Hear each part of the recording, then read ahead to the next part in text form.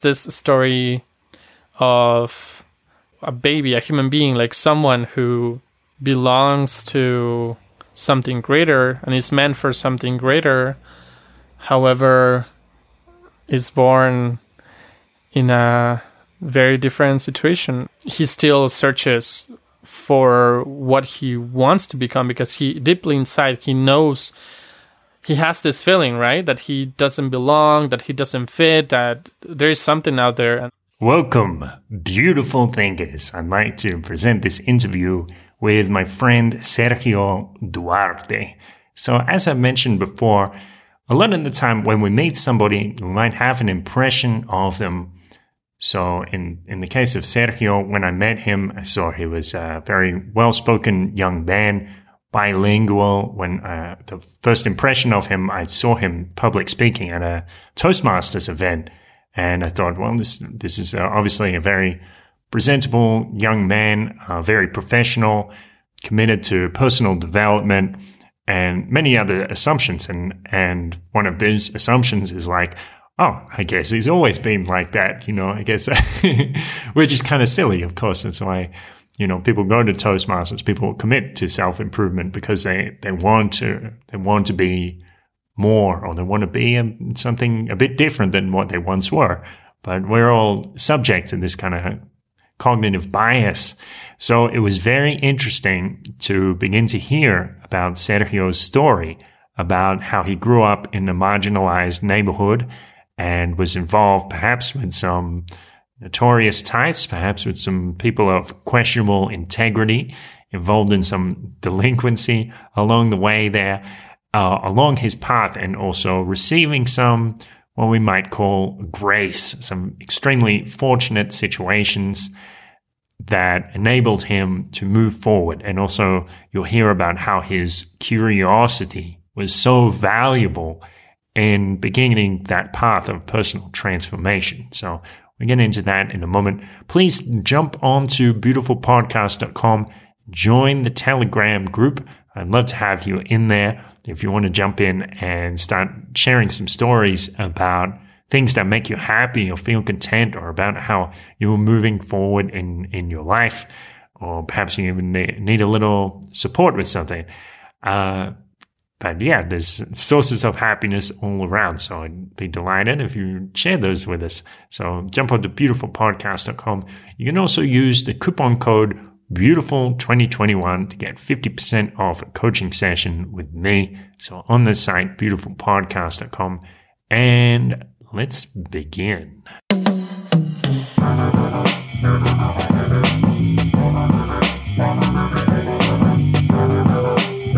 This is a beautiful thought. I'm here with Sergio Duarte, and he's going to tell us a story about growing up in difficult circumstances, overcoming those circumstances, and about changing his sense of identity to start to decide who he wanted to be. How are you, Sergio? Good, buddy. How are you? Good. Yeah, I'm good. Good. Good to be here with you. So the story begins when you're about 14 years old. So what's your life like? You're in high school at that time, I imagine. Yes, good question. I think I dropped out of high school right before I finished. But yeah, around that. Okay, so you're at 14. You've already dropped out. I don't remember the exact age, but I think by the end of my age. No, actually, yes, 15, 14. Yeah, 14. I had already dropped out of high school. I just remembered. Okay. So what's your community like when you grew up? It's a very traditional town, let's say, very conservative in some ways of thinking. At this traditional Mexican town. Exactly. And traditional Mexican town, and at the same time, it was a region of the city. It is a region of the city that is, say, part of marginalization. So it is marginalized a little bit in certain aspects, and There is poverty. So we're talking about quite a poor neighborhood. Yeah, there is poverty, ignorance, certain challenges. I mean, that are maybe say not fair, but those are happening. Yeah. What challenges? A lot of drug abuse. A lot of situations where there are murders in the neighborhood. Children being raped. Drug cartels, things like that. Wow. Okay. So did you know about that stuff growing up, or was it like, is it small enough to be hidden, or really you just have to know about it even as a child? Let's just say that, well, truth is, you are protected by your parents as a child, right? And like family, they're trying to get you apart from all of that. However, at the same time, sometimes it just cannot be avoided, right? Yeah. So, do you remember a time when you saw the evidence of this darker part of your neighborhood? I personally was part of like some of this, maybe not at a very extreme level, thankfully. Yes. But in my own family, my parent always used to abuse alcohol, and that would bring certain challenges, at home, such as violence, like physical violence, not very aggressive. I mean, and I love my dad. He's a great man, but he certainly made his mistakes. And yeah, my mom was very young as well when she became a mom. I was the first child, and so yeah, that made the situation a little bit worse. So. So how does that affect you as a young man? You see your father abusing alcohol. What do you make of that? At first, I guess you just don't think about it, right? You're just born, I don't know, that's the way your dad is. That's the way you perceive life to be. You think it is all like that, and especially, in the town or region where I was living, I mean, it didn't seem to be very different when compared to other parents and stuff. So, like, I would see other parents being even, like, worse than my own parents, or doing other things that were also very, very bad. And so I didn't question those things a lot, I guess, for that reason. But then, I guess that's why I didn't think very much about that. And sorry, deep inside, I still knew that my parents loved me a lot, and they were, like I said, good parents. It was just certain moments when, say, my dad would get angry, right, or would be under the influence or something like that. That he would do something that would hurt me, right, would hurt my feelings, or would make me feel sad or bad, or not very comfortable about myself. That's when I would then start thinking about that. But if not, then it wouldn't come to mind too often. So I imagine that affects your self-esteem, and it takes a feeling of security from you, because it's like, even in your own home, you can't know how your own father is going to treat you. Yeah, exactly. It's not easy. It's not an easy environment to grow up in. So how do you describe your sense of identity, or what do you think about yourself at that point? Back at that point, yeah, definitely. I mean, 14, 15, and 16 were some of the, I would say, well, they are just some of the hardest years of my life. I mean, some of the hardest ones that I've gone through, at least as a teenager. I do remember that I saw myself as probably as a kid who, as a teenager, who was suffering from a situation where there wasn't enough money to cover basic needs. A situation where, despite there not being enough money to cover up for things, my dad would still continue drinking, right, or not be aware of the environment and what he was like, not doing something about it, not standing up to fix those issues. So that was a huge thing, and I guess that gave me a little bit of a feeling of becoming rebellious, I guess, and knowing that if I wanted something, it would have to come from me. And I've always been very like energetic and very driven, so I guess that also defined who I was back then. So so as a response to this difficult environment, you started to think, okay, so I have to take responsibility and make things happen. Exactly. Yes. I mean, at least for myself, right? Like I cannot force others outside of a situation that they're not, that it's not being favorable to them, but at least I can do it for myself. So I think a lot of people in these situations, they might just say to themselves, well, that's just what life has decided for me, or they just accept things without even verbalizing them. They'll just say, that's how life is.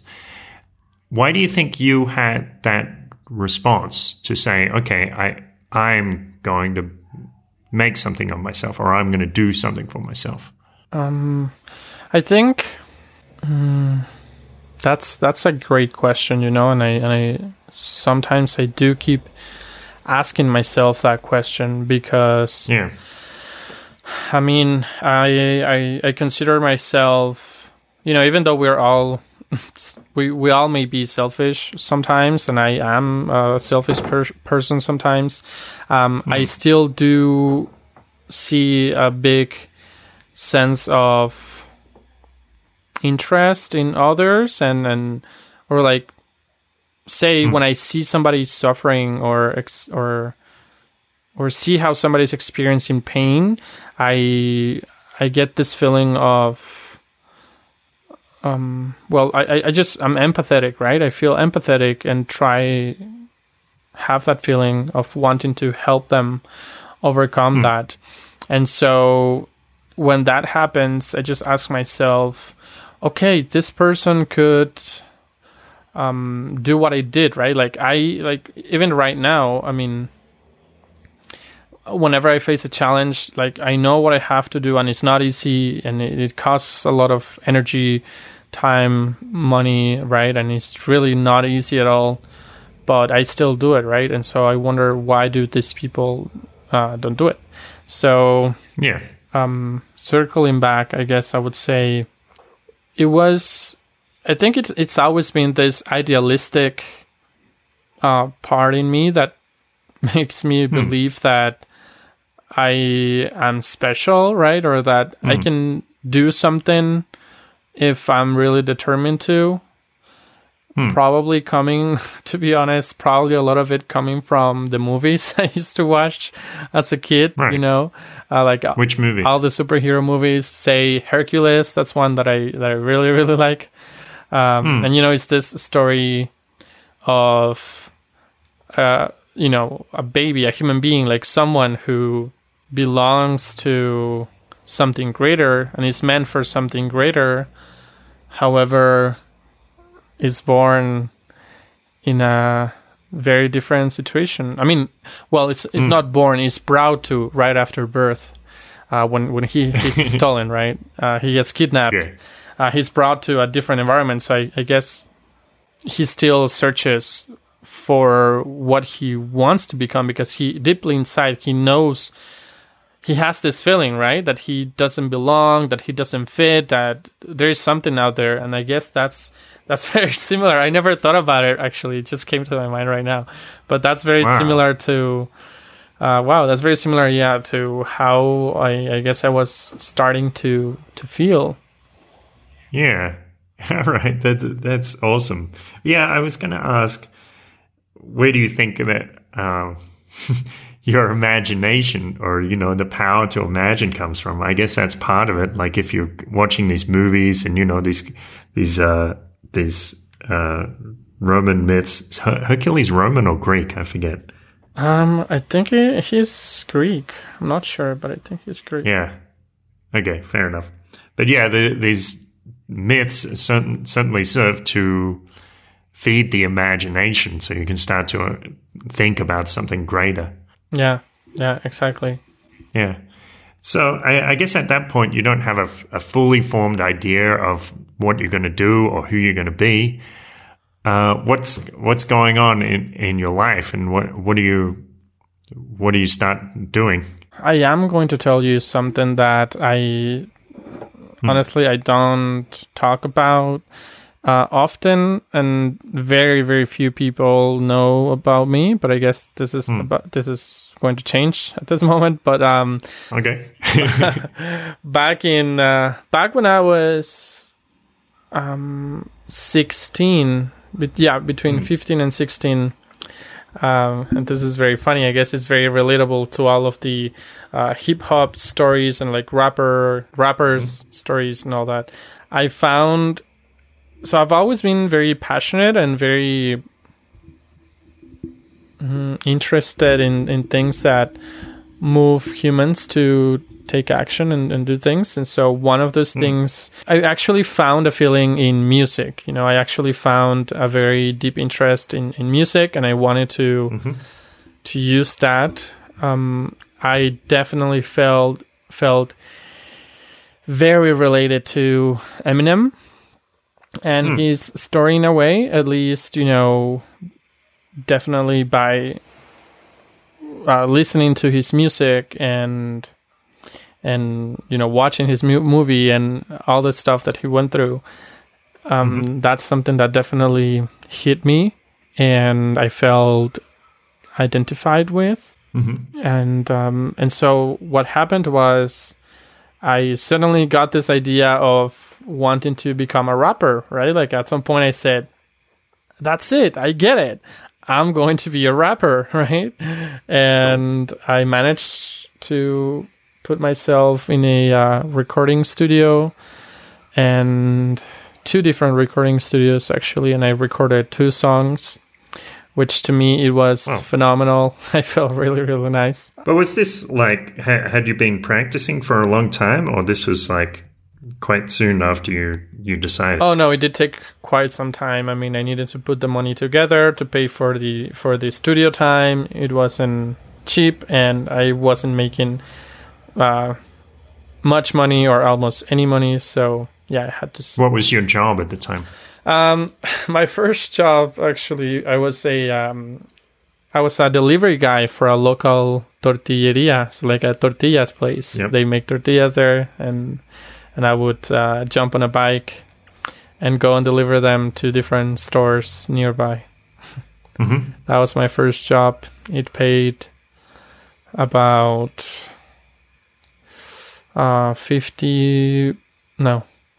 about $35 a week, $35 US a week. And right. I was... Well, it's all right for a 15-year-old, I guess. Yeah. It's kind of decent money. Around 15. Yeah, that's what I was doing. So when I imagine what happened, you probably started writing songs, and then at some point you decided like, I'm going to take this seriously. I'm actually going to be an MC. Or what was the process of you changing your identity like that? Yes, exactly. I mean, it went like that. I had this feeling, and I started to realize or to put the pieces together on what I would need to achieve that, right? And so I started writing my own songs and started to think about how I felt, people in my life, of course, and exploring beats that there were out there and I could listen to and would give me some inspiration.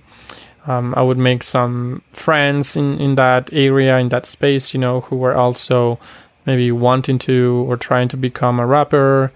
And so, yeah, things started to flow a little bit, and that's how it was going.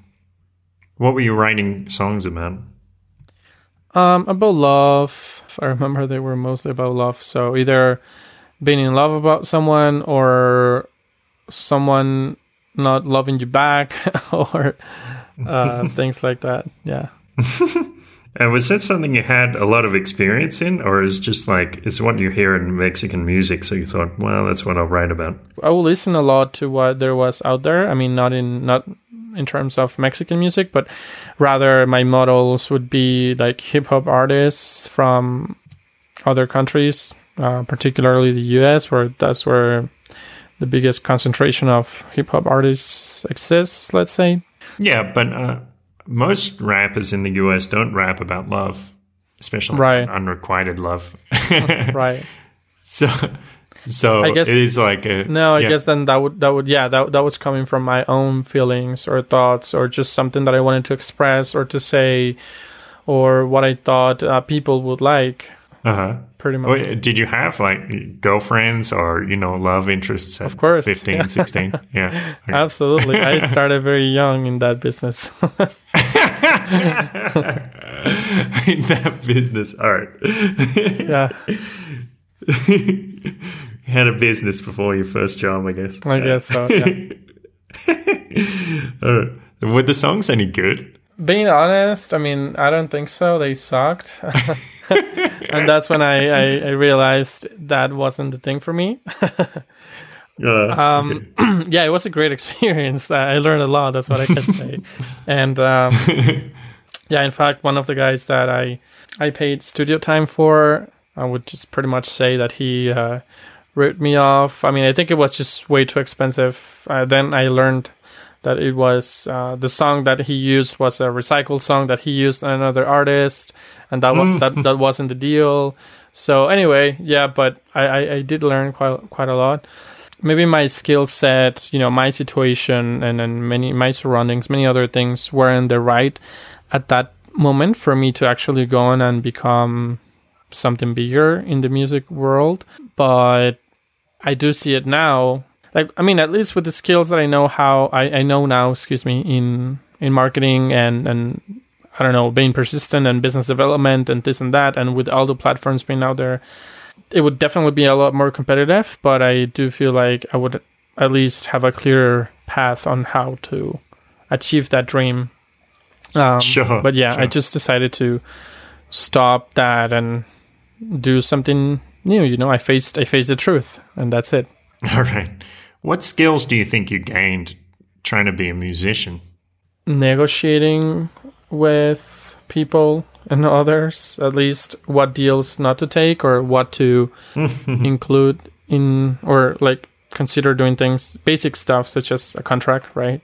Which when you're 15, 16 years old, is not as obvious as it is when you're older. So yeah, that's one of that's I guess what I would say is the biggest takeaway, one of the biggest takeaways. How do you think your identity changed? Even though you decided not to pursue a career as a hip hopper, what changed about your sense of self? There were a lot more changes a little bit later down my... Yeah, but what changed at that point? Because I'm sure something changed, even though it might be small. I think what it changed was, or what it taught me was, how having a dream is never enough, right? And okay, yeah, it's necessary but not sufficient. Exactly.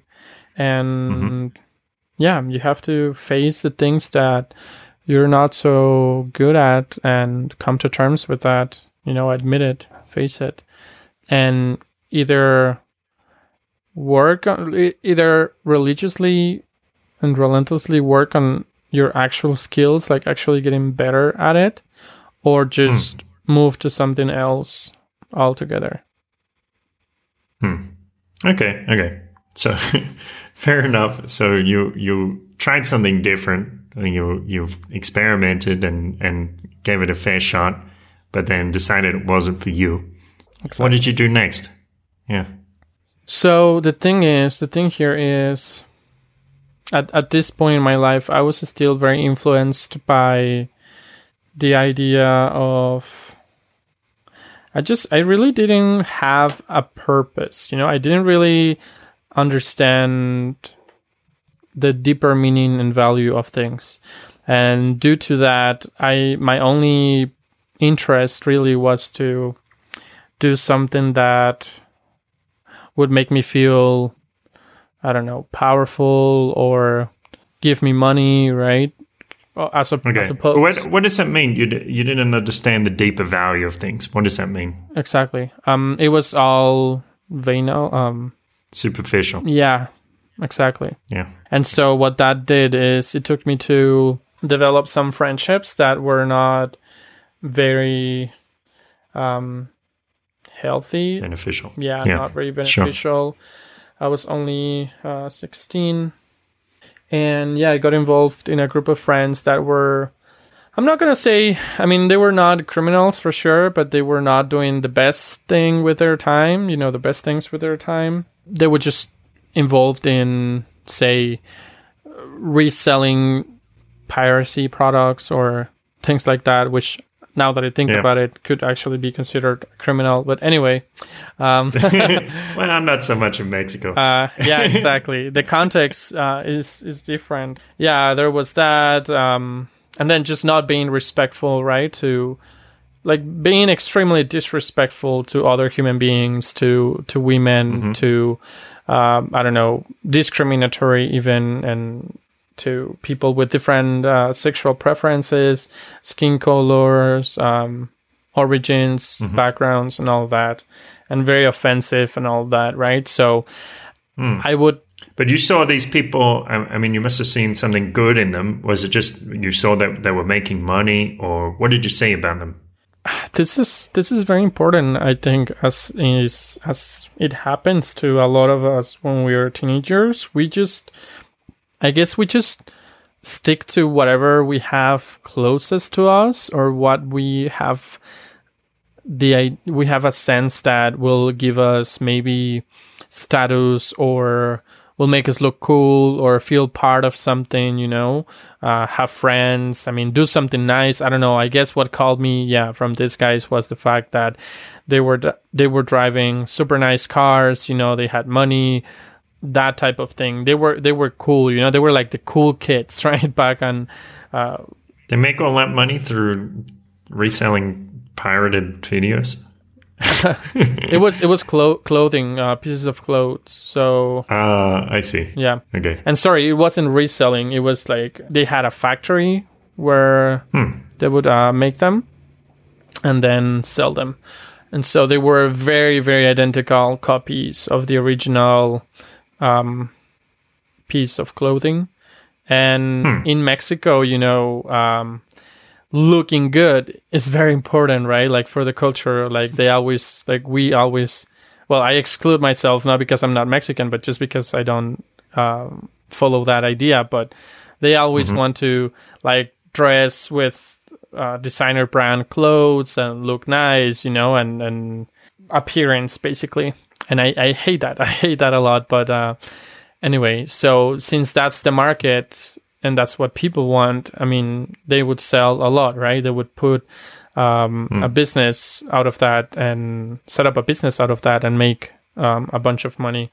And that brought to other type of businesses as well. And so, yeah, that's what they had going. And it made me feel other types of businesses. Maybe they will go unnamed. Sorry? Maybe you don't want to mention what types of businesses. Maybe. Okay. Maybe? Okay. Let's leave it like that. Fair enough.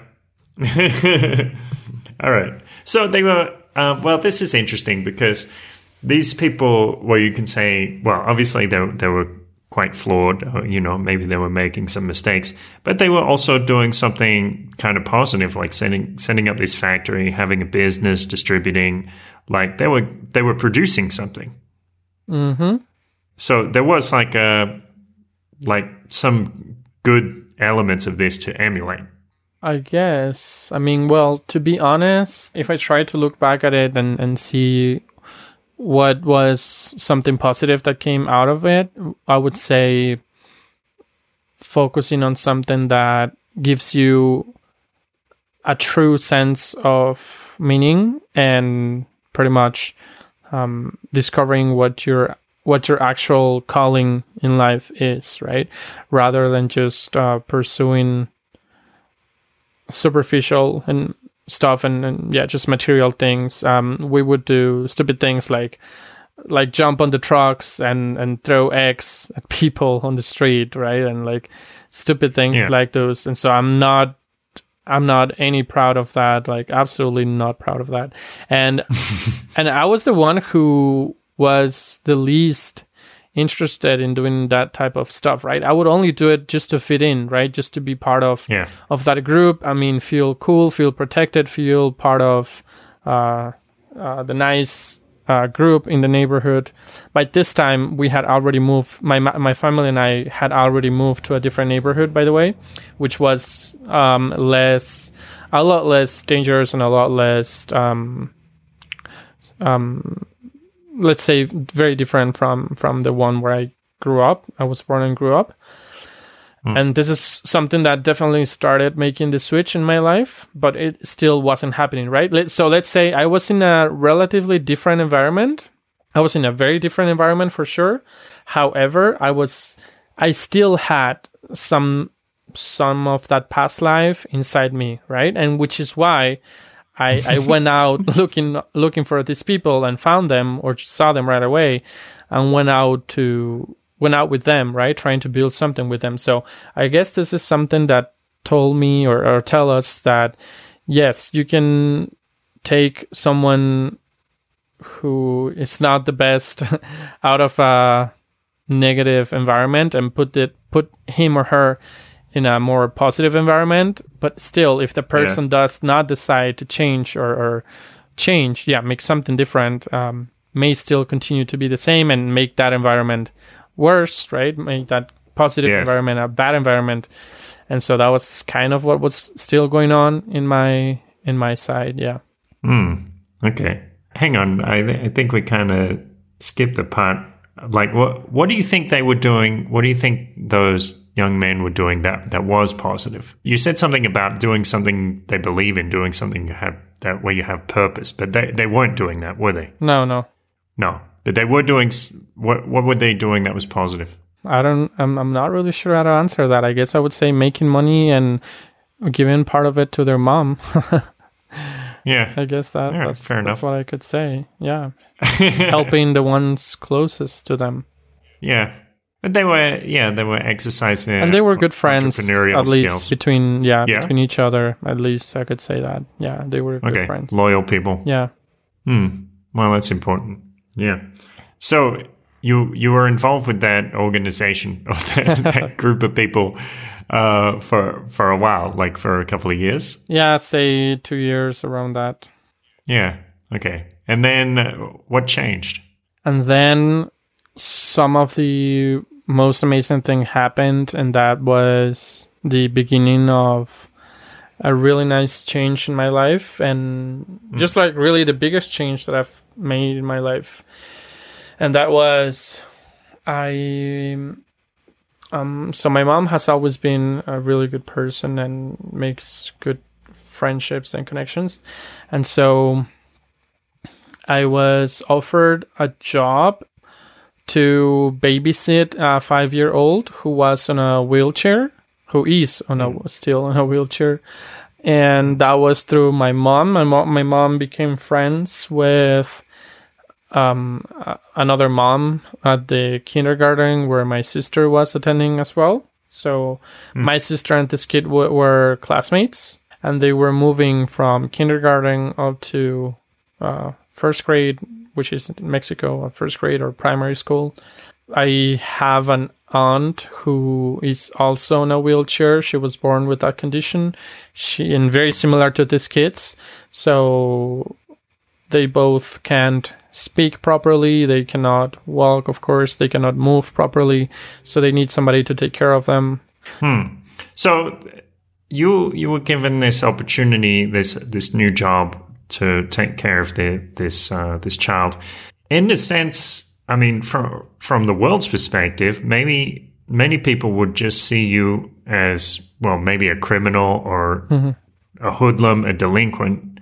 but they gave you this opportunity. Why do you think they did that? Yeah, I think I could probably be seen as a threat back then. But I think the reason why I was given this opportunity was because of, well, number one, these things I've been trying to share as well while we've been having this conversation, which is, even though I was, say, participating in these activities with this group of people and so on, deep inside, I knew it wasn't right. I knew I shouldn't be doing this.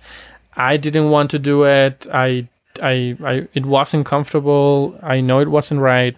And so for that reason, I felt all of that. However, I didn't know what else to do,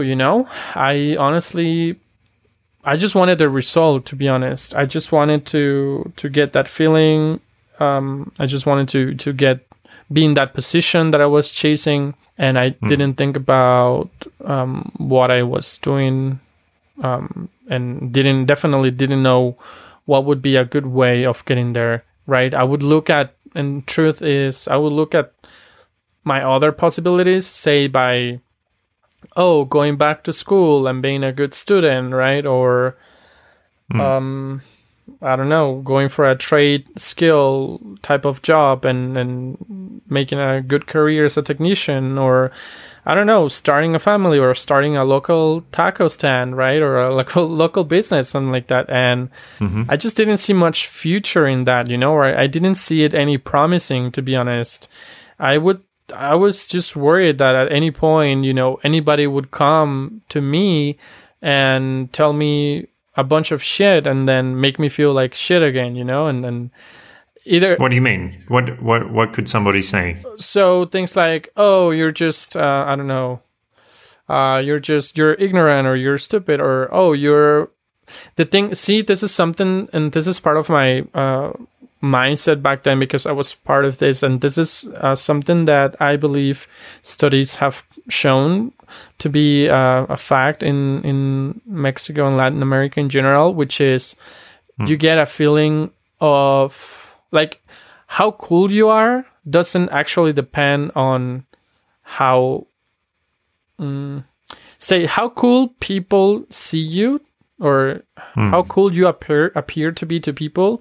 Is not related to how cool you actually are, but rather how cooler you are than the rest, cooler than you are to them. So if you suck and you're 0.0001, and actually the whole population in the country is at that level, but you are 0.0002, then wow, you made it, right? Like you're not even you're not even cool, but you're cooler, and therefore you are the coolest, and therefore it's the best, right? So even if wait, I'm not sure I get the full picture. How does that relate to running a taco stand? It's like if you run a taco stand, then you're just not successful because it's just a regular. Business. Some people would see it like that, yeah. Okay, and you had that insecurity, like if just probably relating back to your childhood experiences with your father. Exactly. Yeah, and then you know what? Probably I'm judging too much right now, probably, and it's not. Yeah, it's not like maybe people will not see it like that, but some people will see it like that, and just say bad things about you, or tell you bad things, or just... I know for me personally... Look down on you. I'm very grateful to have those taco stands. I know. So am I. Yeah. And yeah, still some people will look down on them, a lot of people look down on house cleaning, like housekeeping workers, people who work in the field, in the countryside, they look down on them, and that's what sucks, right? And that's exactly what I was insecure about, and I knew I didn't want that, and that's why I was doing stupid things, right? Just so I would avoid feeling like that and being like that. Later on, my perspective changed a lot, but back then it was like that. Yeah. So Why do you think they gave you this opportunity to do the babysitting?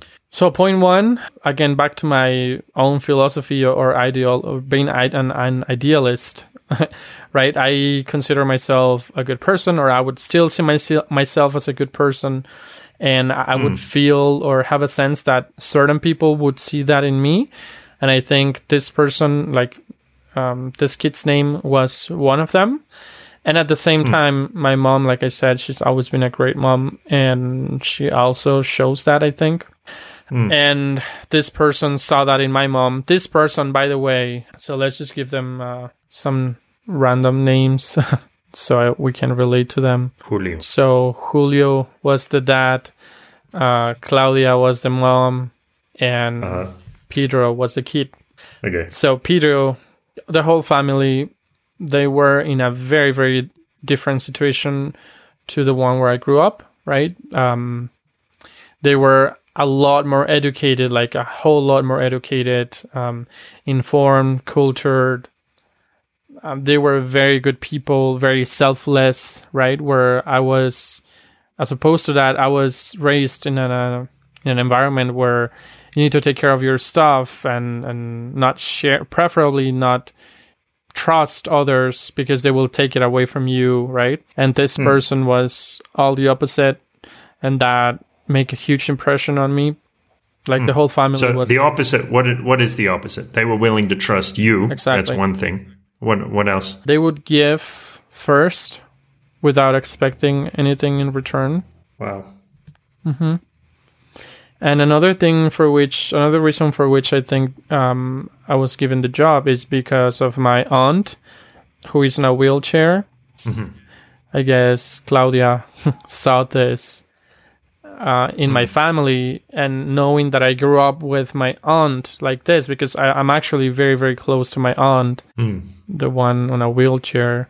Her and I are very close, and I guess this gave her a lot of confidence, and also the fact that I have 3 younger siblings, so I guess that tells something about me being accustomed, at least, to being with kids, right? Yeah. How long did you work as a babysitter there? It was about, formally in the school, because I would come to the school and take care of the kid at school for about 2 years. Yeah, okay. So during that time, I imagine that family had a big impression on you. It's like you started to realize, there is a different way, a very different way of seeing the world. Exactly. And here's where the magic happened.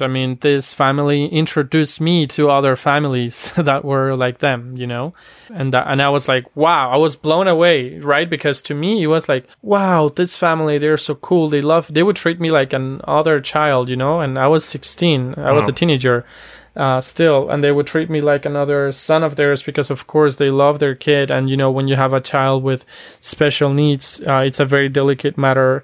You have to be very careful about a lot of things, and you really need to surround yourself with people who look at your son just as another kid, right? Like a son, yes. not like a kid with disabilities, right? But just like another child, and that's what I always did. It came natural to me, and their parents saw that, and I guess that's also part of the reason why they developed a lot of goodwill towards me. And it was a very, very transformative relationship. And so to me, I was like, wow, these people are amazing. They're so cool. They treat me nice. And then they go and introduce me to friends of theirs. And I'm like, wow, and there's more of them. This is unbelievable, right? And so it was incredible. I then joined, thanks to an invitation, I joined a Toastmasters group, which is all about communication and leadership. And I found good people, I found people who were very different. I found people who stopped complaining and were actually doing stuff. I found educated people, cultured people, nice, kind, gentle human beings who were different to what I was accustomed to, who would give me a ride back home from the meeting once a week for nothing, right? For like at 10:45 p.m. at night, by the way, for nothing in exchange. And that just felt really nice. And I was like, I was very inspired, to be honest. I got moved and I was like, wow, I want to be like them, you know? And I started to find my own purpose and my own why. What was your why? I was deeply influenced by Peter's dad, who is a very successful business person, and he was the one who introduced me to this concept of why by Simon Sinek. After developing several exercises and deep thought and so on, I concluded that my why was to create tools that people would use to express their own talent, right? That tools that would facilitate other people to express their talent, just because I think that is exactly what happened to me and what changed my life completely and took me from very, very likely being either dead right now or in jail to, or at the very least, married to somebody that I didn't plan on marrying, and having children I didn't plan on having, and a job I hate. Yes. Took me from that to a position where I know exactly what my purpose in this life is. I feel fulfilled every day when I wake up and do what I do. Of course, my life isn't perfect, and I have a lot of issues as well, but I couldn't be more grateful and happier for the position in which I am today. And so that's all thanks to the fact that I was given an opportunity to express my own talent, right? And do something with what I know and what I have. I'm not so familiar with Simon Sinek. I think I've seen a couple of his speeches. But when you say like finding the why, it's basically like finding your life's purpose or something that you really value. Exactly. It's like that? Yes. Yeah. Okay. All right. I'm curious, like when Julio started asking you those questions, were you receptive to them? In fact, he didn't ask me any questions or anything like that. I was the one who approached him. I was the one who started chasing him, you know? Like I said, I just saw him and I just saw him and I got inspired because I was like, wow, this guy, he's actually from Argentina. He's not Mexican. And I was like, wow, there's this human being who comes from another country, which name I can't even remember, but speaks like this amount of languages and drives this nice car and is still a really nice dude and doesn't have any bad intentions and seems to be very smart, knows how to have a conversation. His wife loves him, you know, he like all these things. And I was like, wow, I'm inspired. I want to be like that guy. And like, I would listen that he would travel to this place called Europe. And I was like, what the heck is Europe, right? And yeah, that inspired me a lot. Okay, I want something similar to that. I want to have that sense of fulfillment and be a cool dude, right? All right, so this guy was cooler than that 0.003 or whatever. What did you ask him? I would start to ask questions like, so what is it about, right? Like, what is that meeting that you go once a week about? What language do they speak in that place called Europe that you went to? Right. Things like that. So it's still like kind of innocent questions. It's like you had no idea about the world and just start asking questions. Exactly. Yeah. So that's great. It's kind of cool because I guess you had to have, what's the word? I mean, kind of courage, or like perhaps you didn't know if the questions you were asking were kind of silly or yeah. Or you know, it's kind of betraying your how little you knew considering where you were from. And you just went ahead and asked. It was like that boldness. Yeah, exactly. And daring to ask, not being afraid of whether the question that I asked was silly or not. Yeah, and you got more answers than you could have expected. Yeah. Oh, that's fantastic. Well, that's something very valuable, like being curious, being willing to ask questions. That really, that can make a huge difference in a person's life, right? I definitely think so, 100%. Yeah. And yeah, it's also like you were willing to take care of somebody else, and I assume that's why you accepted the job, because you knew, because you cared for your aunt so much. That's why you accepted the job. Or what? Did you have some other reason? I guess I've always, one thing, even if my dad was maybe not very careful with his words sometimes, or similar things, stuff like that, he still always taught me about caring for the elder and the kids, and being respectful to them, and that helped me a lot. And I guess I had that sense of ownership for situations related to that. And I simply wanted to be able to get involved and contribute and help. Yeah. So you said to me before the interview that an important point about this story is about questioning your surroundings and questioning how you see things. Do you want to make a comment about that? Sure. I wasn't still, at that point, I still wasn't very aware or very active on that part of questioning my surrounding and my own thoughts and my automatic behaviors. But I think I would say it comes down to not letting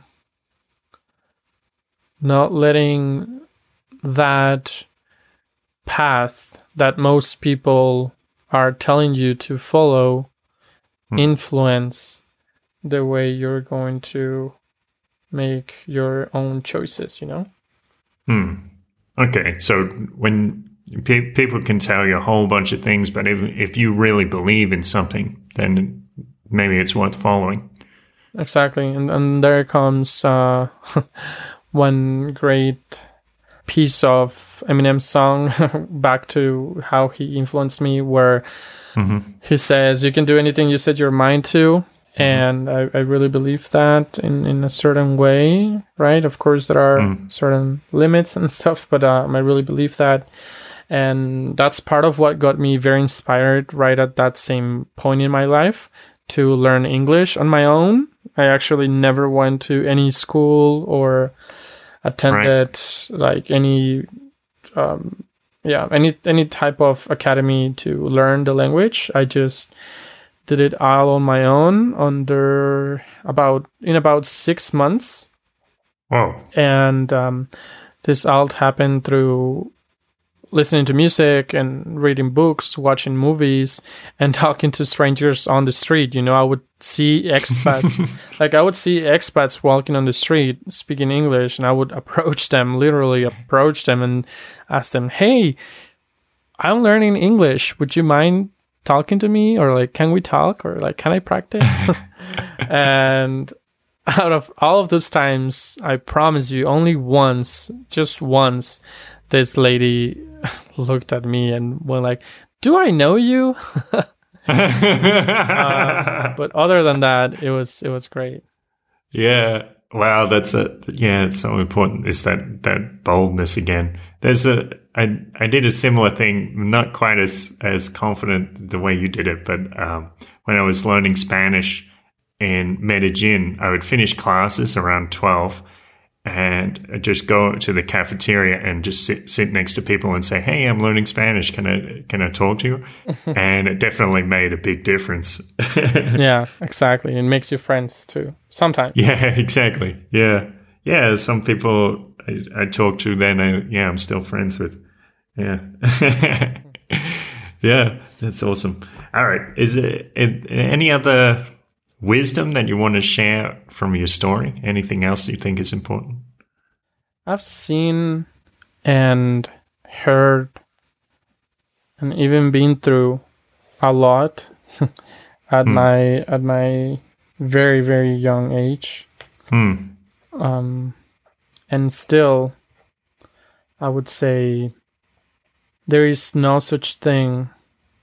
There is definitely not such thing as one size fits all type of thing. There's really never anything like that, and it comes down to absolutely everything from the way you eat and the way you think about yourself to the way you run a business or live your life or have a relationship or really almost any of that. And you really have you're really capable, and you really have the power to shape your own little world in by the way you think about things, how you interpret them. Yes, it's definitely true. Yeah. Is there something you want to promote? Maybe you want to talk about your freelance services or something else. Thank you. No, I mean, I don't really, I don't really feel. Okay. What I would like to say though is, if anyone wants to, I mean, I honestly decided to jump on this conversation more from a personal point, and like something more intimate, let's say, and to really share this story and connect with others. So when it comes to that, I would be more than happy to listening to some other really amazing stories. I know for sure people listening also have some really amazing stuff to share. So if that's the case, just hit me up on social media. Just send me a DM. I would love to connect with people, especially on today. Instagram, or where's best? Yes, any social media at Sergio Duarte at Sergio de Duarte on any social media. Okay, great. All right, I can add you to the A Beautiful Thought Telegram group, and people can find you in there too. Beautiful. Thanks. Cool. Okay, that. awesome. Thanks for telling your story and giving hope to a lot of people out there who might not come from the best circumstances, and they can see that there are ways out, and they can change their minds and change their thoughts and habits and their lives. Thank you. I appreciate that. And as much as I may give any hope, I'm also receiving it and giving it to myself too. So, thanks. I appreciate that. And thank you everyone for listening. That's great. A beautiful thought. Thank you for coming along for the ride. So I'll just mention a couple of ideas about that. First, I'll just expand on my coaching services. So a lot of the time people come to me, they might have some problem with their emotions or problem interacting with their emotions. They don't always know how to interpret them, or they might be at a stage in their life, they're at a kind of crossroads, and they're not sure how to move forward. Now, when we can make the assumptions about situations or about our internal worlds a little more conscious, we can begin to see them for how they are and maybe begin to test them, see if they really stand up to scrutiny. And if they don't give us what we're really looking for in life or within ourselves, then we can begin to choose new beliefs, exercise our creativity and imaginativity. I think I was about to say imaginativity. Why not? And we use those things to create new beliefs. When we can see things from a different perspective, then we can begin to formulate an action plan, something a bit different to what we've previously done. And a lot of the time that starts cascading some interesting changes in a person's life. So you can head on over to beautifulpodcast.com, use the coupon code beautiful2021 and get 50% off your first session. Now, in regards to the interview, I thought it was very interesting how Sergio talked about seeing Pedro just as another person, just as another child. It's actually something that Terence McKenna talks about. He says it's one of the qualities of the shaman. So what happens, he gives this example, this fable, where anthropologists come with their cameras and computers and dictator phones and all these things into the jungle and meet this tribe. And the tribespeople don't know what to make of this, and they see the hats and they're looking under the hats and at the clothes, and they're just puzzled by the whole thing. They don't entirely see these foreigners as human, but as the anthropologists go deeper into the village, they meet the shaman. The shaman looks them directly in their eyes, and he knows that they are human.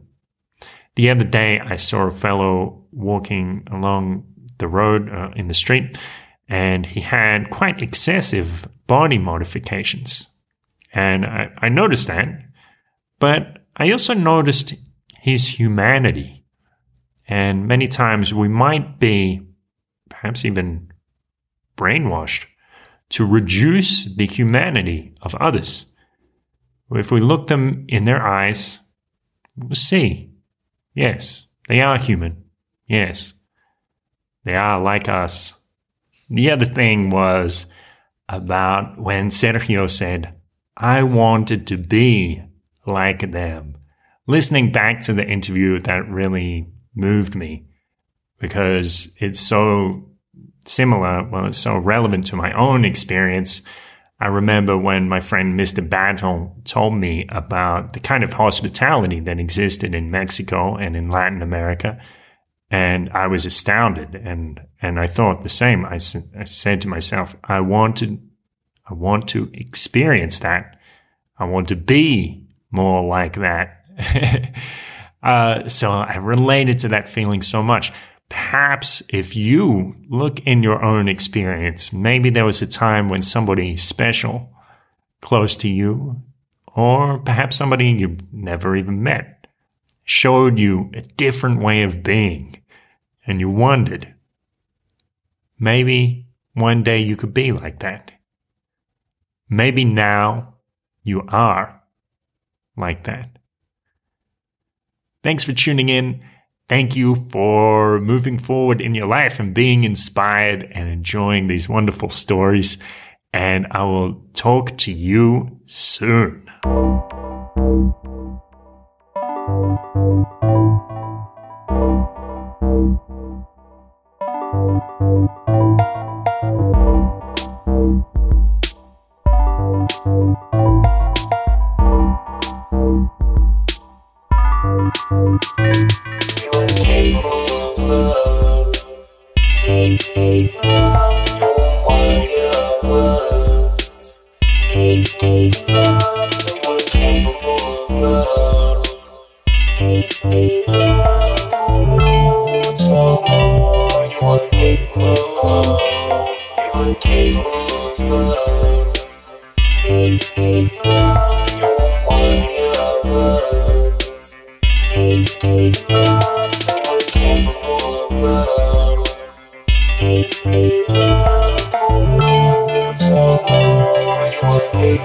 Love.